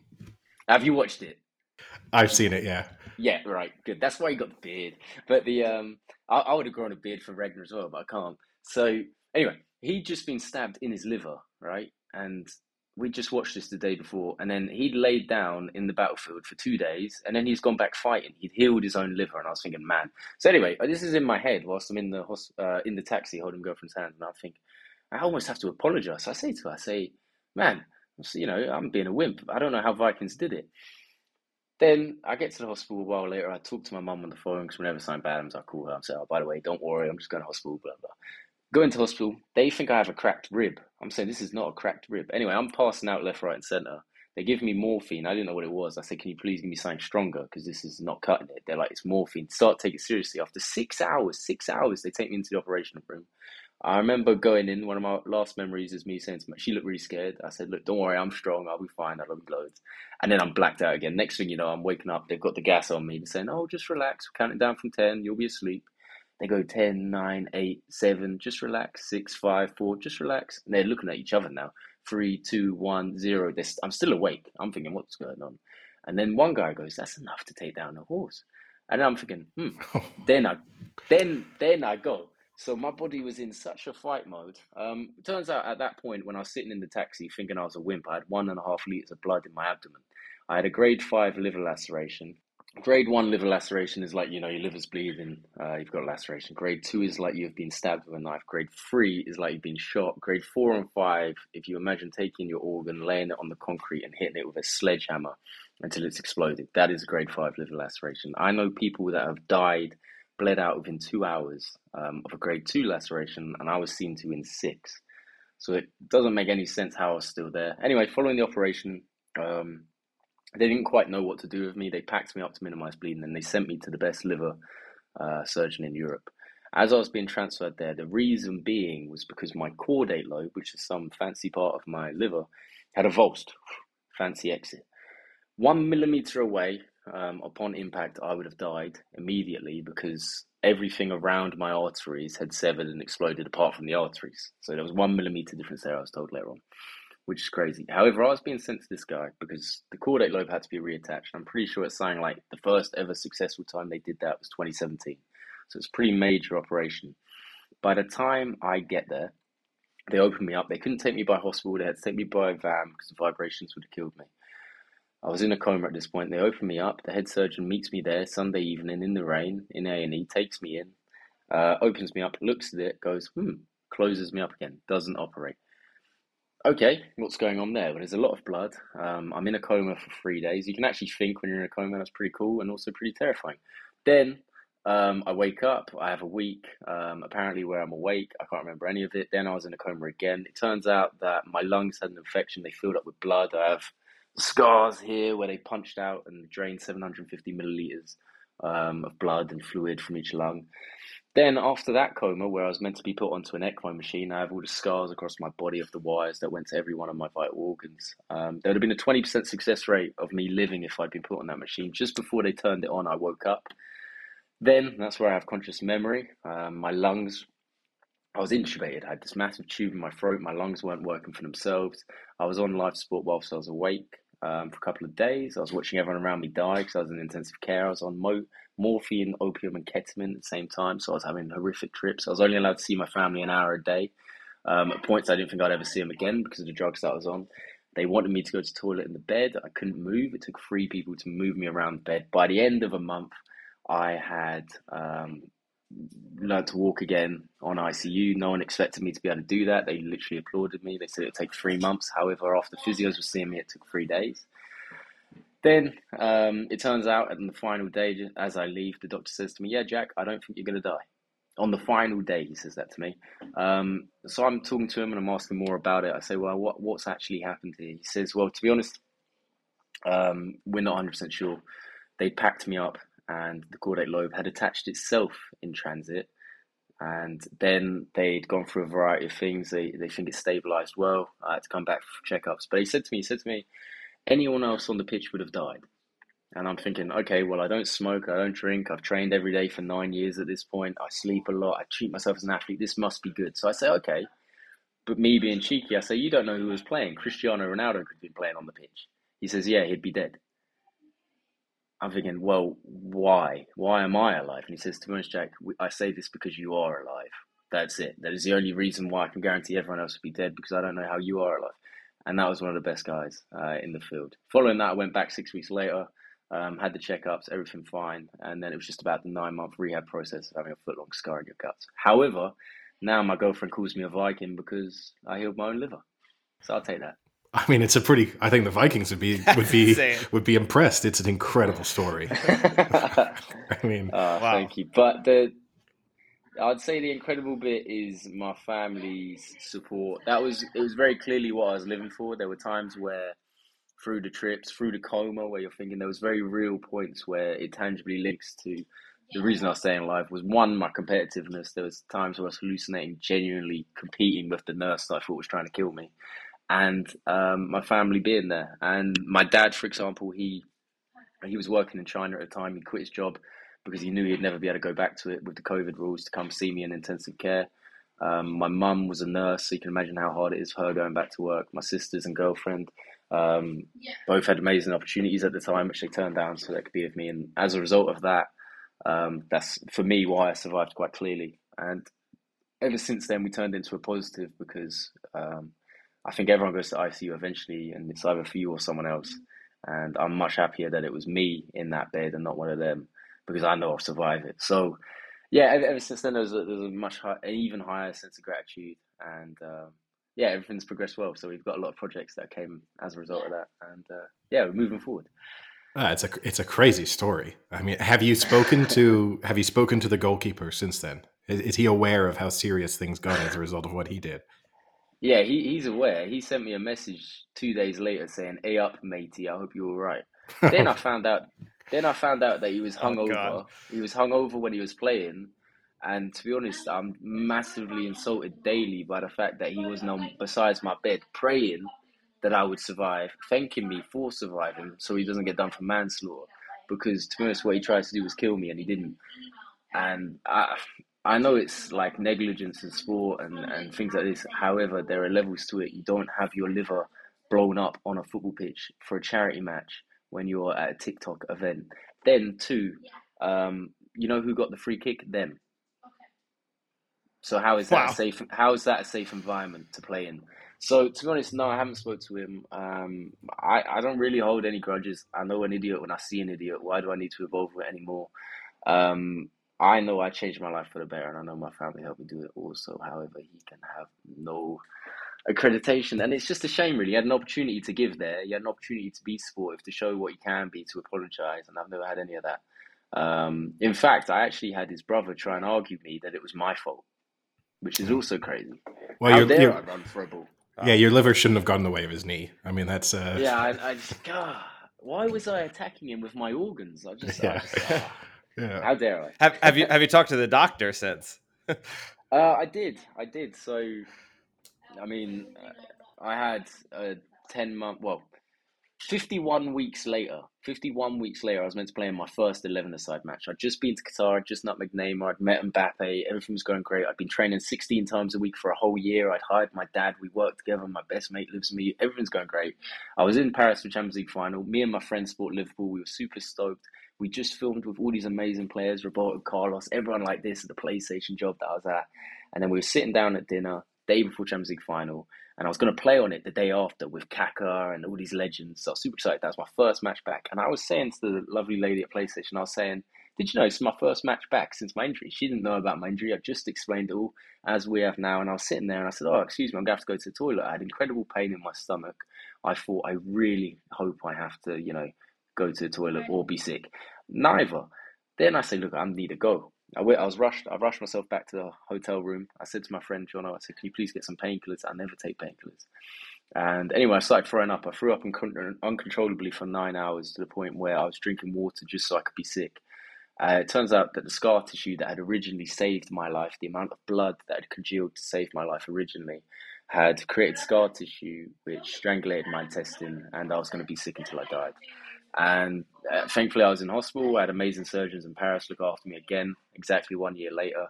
I didn't eat for 3 weeks. I did survive. They were going to remove my whole intestine. Thankfully, they didn't. They didn't have to remove any. They just got rid of the adhesions, which to this day I'm still extremely thankful for. However, that week was hellish.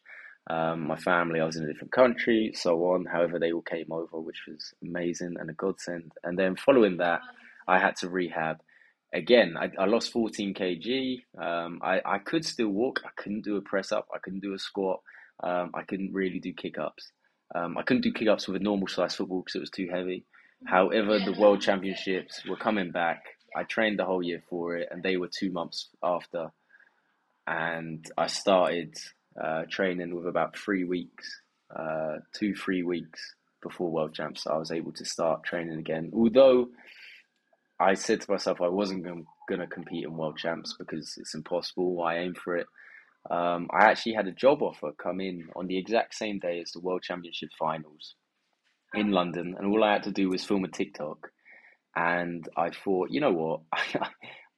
This is really easy money, but it kind of insulted me. Not the job was amazing, but myself. I came back from all this and I was going to be able to do a job, but I wasn't going to be able to compete. And I was thinking, no, if I can do the job, I have to be able to compete. So I turned down the job, although I would love the money, having not worked for however long because I've just been dying. However, I then paid last minute for all my flights to Prague, where the championship was held, and I went and I lost my first game in the group stage, which I've never done. And I was sitting there thinking, yeah, this isn't for me. Today, it's too soon. However, then it was a winner stays on format for the group stage. You had to be the first to win 7 games in your group to go through. And I was sitting there and I realized I have to play the guy that beat me again. Then I was really amped up for it. I beat him, went on to win 7 in a row, went to the knockout stage, beat the best Czech player in the quarterfinals, beat an amazing French player in the semi-finals. And then I was against kind of my arch nemesis. He's one of the best players from Belgium. He just reached the semi-finals. He should have got to the finals. It was one of the biggest championships a week before in Denmark. He was on top of his game for Johnny. He beat me in the 2019 European Champs. I beat him in 2020, knocked him out. And now we were meeting again in the final. 3 minutes. We finished 4-4. So it's super intense. Then it goes extra time, 1 more minute. We finished 6-6. I scored with 3 seconds left to equalise.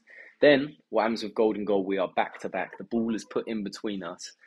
And when they so go, you spin, right? And you spin and then you play. Next goal wins. We spin. He does something where it kicks it and it just goes and it lands next to my goal. I'd never even seen it. Normally, then you would fist bump, right? You have to fist bump before you continue play. However, it's not enforced in this tournament. So I knew for a fact now the ball has appeared next to my goal. He is going to score. And I somehow levitated across the whole pitch. I saved it with my left shin, flicked it onto the crossbar. As he came in to get it, I skilled him up pretty much and I just beat him and scored the winner. And yeah, that was 2 months after that injury. So have I spoke to the doctor? I did speak to the doctor. I spoke to him, 1 in Paris, and I said, are the Parisian surgeons good? He said, yes, you can trust them. And then 2, I said, oh, by the way, I just won World Champs. So, yeah. I'm sure he was much happier with the second update. To be honest, he's just a legend. Yeah, I am sure you're probably his go-to dinner story at every big event where he has to tell this amazing story. I bet you've got to be his go-to story. Well, I would take that. He's an amazing guy. So I'll ask the pick you back up question. You mentioned let's go. You already mentioned Neymar and Mbappe and Pogba. So what was the first time that you were invited or asked to come out to play with a professional footballer and you got to kind of show them up and lightheartedly embarrass them a little bit? How great of a feeling was that, and what was that first experience? I love the way you framed that. For me, I would hope I never show up a footballer. That's never my intention, mainly because I have so much admiration for him. And the first time that I ever was in a position to feel thankful for this admiration of me and a footballer was when I met Xabi Alonso. So Xabi Alonso obviously speaks for himself, legend. He was the first autograph I ever collected. That should be his main accolade, Jack's first ever autograph. I'd got it for my birthday when I was around 13, and it's been on my wall at my mum's house ever since. And he was my manager for the Tango Squad FC All Stars YouTube team. So I walked in Madrid, and I walked in, Xabi Alonso was there in a suit as my manager. I walked out, I didn't believe it. I walked back in, he's still standing there. He says, Jack, I'm really excited to see your skills. I'm thinking, oh, no way, Xabi Alonso knows who I am. That was the first moment where I was in awe. The first moment I actually played with footballer was, albeit just as crazy. I was at uni studying philosophy at King's College London, and I got a message. I was just doing an essay. I got a message from Adidas. Hey, Jack, can you come play five-side here? Oh, sorry, my battery. I got a message saying you need to come play five-side here now. I said, I'm writing an essay. I got it said you need to. I said, oh, all right, fine, I'll be there. I go and I'm a bit disgruntled, stressed by my essays, deadlines, but I'm thinking I'm gonna play. And then I'm looking around. Okay, I was looking at my boots. I've been given some boots. I'm like, these are quite nice. And then I look up and David Beckham's there. And he goes, all right, are you quick? I said, no, I'm not massively, but I will run. And he says, all right, at kickoff, you lay it to me. I'll chip it over, you run around the back and kick it in. And I was like, yeah, easy as that, David. Say less, I'll do it. So I lay him the ball, I run around the back, and I'm thinking, if I bottle this now, I'm an idiot. And I've run around the back, and he chips it, and I'm looking at the ball, and right now it's in front of me, and I'm still looking at it. The ball is hovering, so I just tap it in. And I was like, oh, that was the easiest goal I've ever scored. I've never seen a ball be placed on my foot like that. Anyway, I scored 4 that game. David's that good. However, that moment, I was like, yeah, you know what? This is ridiculous. I can't quite believe it. I finished that year despite the fact I had 20% attendance. I got a first, great. That's why the uni let me stay on. However, I didn't go final year. I said, I'm going to drop out of uni now. I've played with David Beckham. This is what I'm doing. That was probably the craziest moment. That's awesome. So then in terms of the footballers you've played with, professional footballers you've played with, who do you think has the skill? You already mentioned that Pogba is extremely good at Panna, but who else has skills that translate well to the sort of your style of football? Saint Maximin would be ridiculous, mainly because he's so powerful. I mean, I'll be honest, Saint, I'm sorry for saying it, I knocked him twice in a minute, but I did warn him. I said, he thought I was just a presenter. I said, Saint, please, we're going to do a nutmeg challenge, but I do actually do this. Like, don't just... Anyway, he would be ridiculous. I think, who else from who I've played with? Pogba, as I mentioned, is just ridiculous. He's so strong. He's both-footed with his close control, which is pretty rare to see. I always think a cult classic, which is a good one that comes up in every five-side, but I completely agree, is Moussa Dembele. That guy is just an animal. I think if you put him in a cage, I would not want to play against him. Then an interesting one, I guess this is one you might not have heard before, Jan Vertonghen. I'd go Jan Vertonghen. I think anyone that's pretty much gone through Ajax has learned a lot of skills. And Jan Vertonghen's actually, there's a clip of him in a warm-up doing what we call a niaka, which is a very street-specific skill. And when I saw that, I was like, I've got to give him credit. He's probably got a bit. I think Frankie De Jong as well. But then actually, there are some pretty niche footballers that are straight Panna players. Serginho Dest, right back for Barcelona. He's genuinely like a good Panna player. There's a guy called Botaka, I can't remember. There's a couple. Wait, I think Quincy Promes would be good because his uncle is one of the OG street guys. His name's Ori Promes. He invented a move called the clapper, which, like when you do an L turn in like 11-a-side, he kind of does this continuously with both feet. And that guy invented it. It was just so crazy because it seems kind of common, do an L turn, but he was the guy that did it. So I'd think Quincy would have quite a bit. Lots of the Dutch players, to be honest. And there's quite a few Danish players, I'd say. And then the thing is, why not the Brazilians? Well, the truth is Brazilians could apply their skills to Panna easily if they wanted. But I think it's quite fun when you find a couple of randoms that actually happen to play Panna already. And so then you're talking about your experience with Saint Maximin, where you kind of underestimated your skills. Do you often find that professional footballers, even if they know who you are, like even if they know that you're a Panna world champion, in the back of their minds, do you get that feeling that they think, okay, that's Panna, but like I'm still more skillful, like I'll show you something?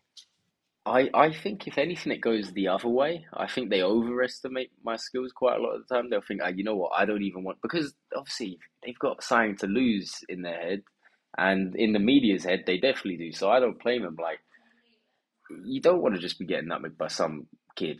Like, to people that don't understand who I am, they understand who I am, but to the public, they might not. So I think I get overestimated in a way. I wouldn't say it's an overestimation because it's actually kind of accurate. I will nutmeg you pretty quickly if you just come and take it. However, it goes twofold. Some footballers like the challenge and some don't. Neymar he knew what I was about and he wanted to play. And I think that is such a legendary trait from him, because he is a global superstar, undoubtedly one of the best in the world, one of the best ever at his sort of style of football. And he decided, I'm going to give this kid a go, show me what he can do. And I think that's amazing because it is transferable, but, I've clearly, it's stacked. If he was playing against me on 11 side, he would utterly destroy me. And I think that's what's cool is when you see the players go, I'm going to try it. Rio Ferdinand was the same. He was like, I'm going to just try it. And he was super cool with it. And that's how I want the interactions to be. That's why I tried to warn St. Maximum, because I didn't want him signing up saying he didn't want. I don't want to nutmeg you and, take fame off your name. You deserve your fame. You have it. But if you want to play the game with me, then that would be amazing, because what you're doing there is supporting an underground sport where everyone looks at you as heroes. You skillful guys, you are the heroes. St. Maximum, the reason he inspires Panna so much. We try and take things from the field and make it a small version. And Riyad Mahrez, the fact he went from the streets and he played, and then he wanted to play against me. It's like he's still in the streets. He's still holding the culture. And that's why, although they might not see it too much from us, I hope they do feel it, because they're the players that inspire me to carry on training. Why do I want to be an athlete? Why do I want to live like a pro?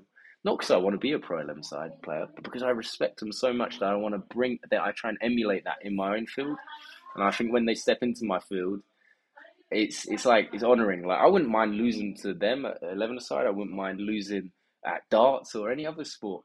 However, that's because I like to think that I'm trying to give to that sport if I was in it, and that's why I respect every player that steps in with me. Not because they could beat me at a variety of things, but they knew what they're up for. So I think some overestimate and they think, no, I can't go near it at all. Some underestimate. But I'd say one of the funniest ones was Adam Lallana, actually. He's ridiculously skillful, actually. I showed him one move, and he loved it so much that he nutmegged every kid at the event. He said, "Hey, come play me nutmeg, come play me nutmeg." Yeah. And he was super, super cool. And he said to me, "Now play me." And I support Liverpool, right? And we just won the Champions League and all this. And I said to him, "You don't have to play me just because I'm here." Like, and he said, "No, I want to." I said, "Okay." And he said, "Film it." And I'm thinking, okay. And then I nutmeg him and he looks at it and he goes, "Can I see it?" I say, "Yeah." And he goes, "Whoa, yeah, post it." I'm thinking, okay. But he was just loving it. And he said to me that he wishes he had more time to do this sort of thing. This is the game that he would have loved. And you see that quite a lot of pros is hopefully when I'm with a pro, it's not me trying to take anything from them. It's me trying to show them a really fun part of football. Because normally it's on a media day. They're getting interviewed here, there. They're having to do this ad. And then they're here with me. Oh, just do some tricks. And that's meant to be fun. I remember Kai Havertz, we and him had a great time. At first, he was like, "Oh, I don't do too many tricks." And then we talked about Ronaldinho. And after that, he was doing every trick I've ever seen. I showed him a trick which I thought was hard, and he did it first go. He was like, "Oh, like this?" I'm like, yeah, Kai, you've just taken my whole job. Thank you. No, I mean, it's always interesting to see the kind of the two different worlds kind of colliding there. And it's nice to see that there's an appreciation on both sides for the sort of similar skill sets, but also very different skill sets and specializations. I guess my final question, because we don't want to keep you forever, but you very much early on, you described yourself, not as a content creator. You are a professional athlete. But at the same time, you obviously you do an element of content creation as part of what you do. And you've also collaborated with some content creators at different times. So having asked you who were the best professional footballers, who are the best sort of content creators out there? That's a cool idea. No, I mean, I am definitely a content creator. And just in my head, I feel like I'm an athlete. I know what pays the bills, and unfortunately, it's not Panna competitions. But the best content creator, there's obviously within the kind of world of street football, lots of us are content creator athletes. So who's the best Panna player, there's an amazing tier. Pretty much anyone in Holland and anyone in Denmark are amazing. There's a great guy from Germany who's my inspiration, partly because there's actually a difference between street football and freestyle. Street football is me versus you. We can interact, tackle, score, Panna. Freestyle, it's like a dance battle. You can't touch their ball and I can't touch yours. And we're going to have judges who like judge our musicality and difficulty and so on. So they're two different disciplines. I cannot juggle the ball and do a backflip and balance it on my head. I wish I could, but I cannot. However, there's some players that can do Panna and this, and I think that's pretty damn cool. So Jan Jana, for me, has an amazing style in freestyle. It's kind of like B-boy-esque, and yet he also plays Panna fluidly, and he's super fast like a cat. And anyway, that guy's a legend. So Jan Jana, spelled C-A-N, it's Turkish name. He's a legend. He's always been one of my favorites, inspirations. But there's many. Just type in Panna House or Panna Knockout, and you'll see many amazing athletes. In fact, this Sunday, I mean, I don't know when this is coming out, so my bad, but recently in September there will be Panna Knockout, and that's an amazing event to check out. But then as a content creator, so let's just go off like YouTubers and someone who's not used to Panna, Simon Miniminter from Sidemen. Oh yeah, he's really good at football. I think he would pick it up very fast. Jeremy Lynch, I've done a lot of training with him. His footwork's really, really, really good now. Billy Wingrove could pick it up quick as well, but he hasn't done as much training yet. So lots of the football, known football. I'd say Toby and Manny, both very skillful YouTubers. But who's a swerve ball? There is a couple. Do you remember the Skill Twins? Yeah. You ever watch them? They genuinely got really good at Panna. Like they could have competed. They'd got really good. I know. You know, it's a really good question. It's gonna bug me. I'm gonna think of the answer just as I'm going to bed tonight. I'm gonna be like, he's the one. There are some, and it's because it's such a niche sport. Like some random people just practice it, and you're like, what? Okay. Here's a good one. JB Schofield, right? He's a rapper. He's got a lot of. He's based. I don't want to get this wrong. I think he's based in Coventry, but maybe. But anyway, he's based in England, and he knows loads of moves like AC 3000 and things like this, and just to have that knowledge. And he's like, yeah, I can hit an ACCA, and it's like, what? And that's because he'd actually came from Amsterdam when he was younger, and I think that's super cool. Like that was one that shocked me. So yeah, there's a lot of skills on every corner. No, which is good to hear. And I think the Simon Miniminter one might surprise a lot of people just because I think, obviously does a fair amount of football related video and content, but then I think for a lot of people, you just assume that it's edited, not in the sense that it's misleading, but well, if you do that enough, like if you take enough free kicks, Yeah. 1 out of 100 is going to go in. Oh, as a footballer though, Simon's really good. I just meant as like Panna potential. As a footballer, Simon's really good, and that's one thing that I have to say about most of these guys, like the F2, Theo Baker, all of them. They can all play. Like, don't get it wrong. Like the F2 especially, I've never seen someone kick a ball with that clean. Period. I've been on shoots with them, and I know there's stories like, oh, they take all day to do this shot. Yeah. Well, maybe because they hit that shot 100 times, but they just wanted it exactly perfect. It's not that they didn't do it once. They did it 100 times. They just wanted it even better. Whenever I've seen them do something, especially Jez on hitting tricks, he just goes, hey, look at this. And this is one that he like invented 15 years ago, and he does it first go. And it's like, what? And then Billy would go, oh yeah, look at this shot. Boom, it's just gone in. And it's like, I've never seen that. I remember the first time I saw the F2 live, and I was like, wow, because it's real. Like, well, then, I mean, that's good news too, because there's not a lot of positive content out there about the F2. So we're going to. Yeah, I mean, yeah, it's a shame. Like, I understand bits of it, but as someone who's been inspired by the F2, right? Obviously, it's not an impartial view, but I think it's a fair one because they bridge the gap between 11-a-side and freestyle. They're not hardcore freestylers, they're not hardcore street players, but they bridge the gap. And without them, there'd be so many less people taking up sport. And I think what they've, as people, I've spent a lot of time with Bill, I've spent a lot of time with Jez, but I've spent a lot of time with them from when I was a nobody to, okay, now I'm a bit notable. So it kind of makes, I don't know, a bare minimum makes financial, be friends with Jack and we both get views sort of thing. Okay, if that was it, that now exists. But it existed before that. and they've always given me respect in ways that I never felt like they had to, and they always talk highly. For example, they won last year. They won at the Football Content Creators Award, and I was nominated, and I went with my dad. I knew I wasn't going to win, but I went anyway. Had a good time with my dad, and Billy accepted the trophy and said, "No, to be honest, this should be Jack's." And he went on to explain, and I was just like, "That's so nice. You really didn't need to do that." And I see that a lot, and I can understand that. Okay, to be honest, like mainly it's Jez that gets hate, and Jez gets hate because he don't like people that don't like him. Why would he be nice to someone that's not being nice to him? It makes sense, right? He just respects himself. And I don't engage with the YouTube. I've never really watched YouTube. So most of the beef I never actually saw. However, as a guy, he's a talented guy, and I'd be surprised if there wasn't a reason for him making moves which made people hate him. So he's it's a shame because for me they're legends. Yeah, definitely. I mean, there's some. Yeah, I mean, I'm not involved in that world, but some of the originals when it comes to sort of that type of football-related content creation on the internet. Yeah.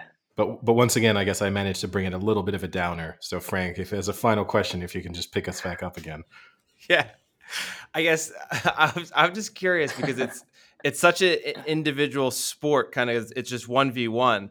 Who's the poor friend that you have to drag out day after day and just embarrass and just say, like, listen, I'm just going to own you for an hour and a half. Like, I'll buy you a few pints when you're done. Can you just humor me here?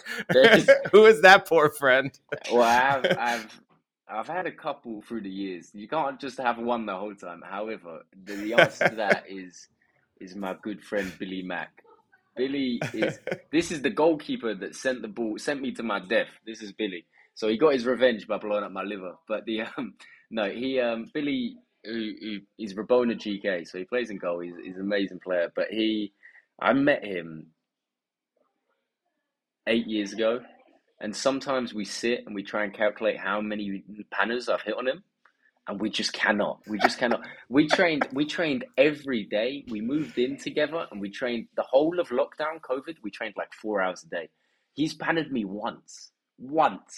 And I have pannered him like, it must be millions. But yeah, Billy Mack, Rabona GK, this guy has no ego. He is the true trooper. And well, yeah, because he has no ego because you've absolutely destroyed it. I mean, you literally can't count.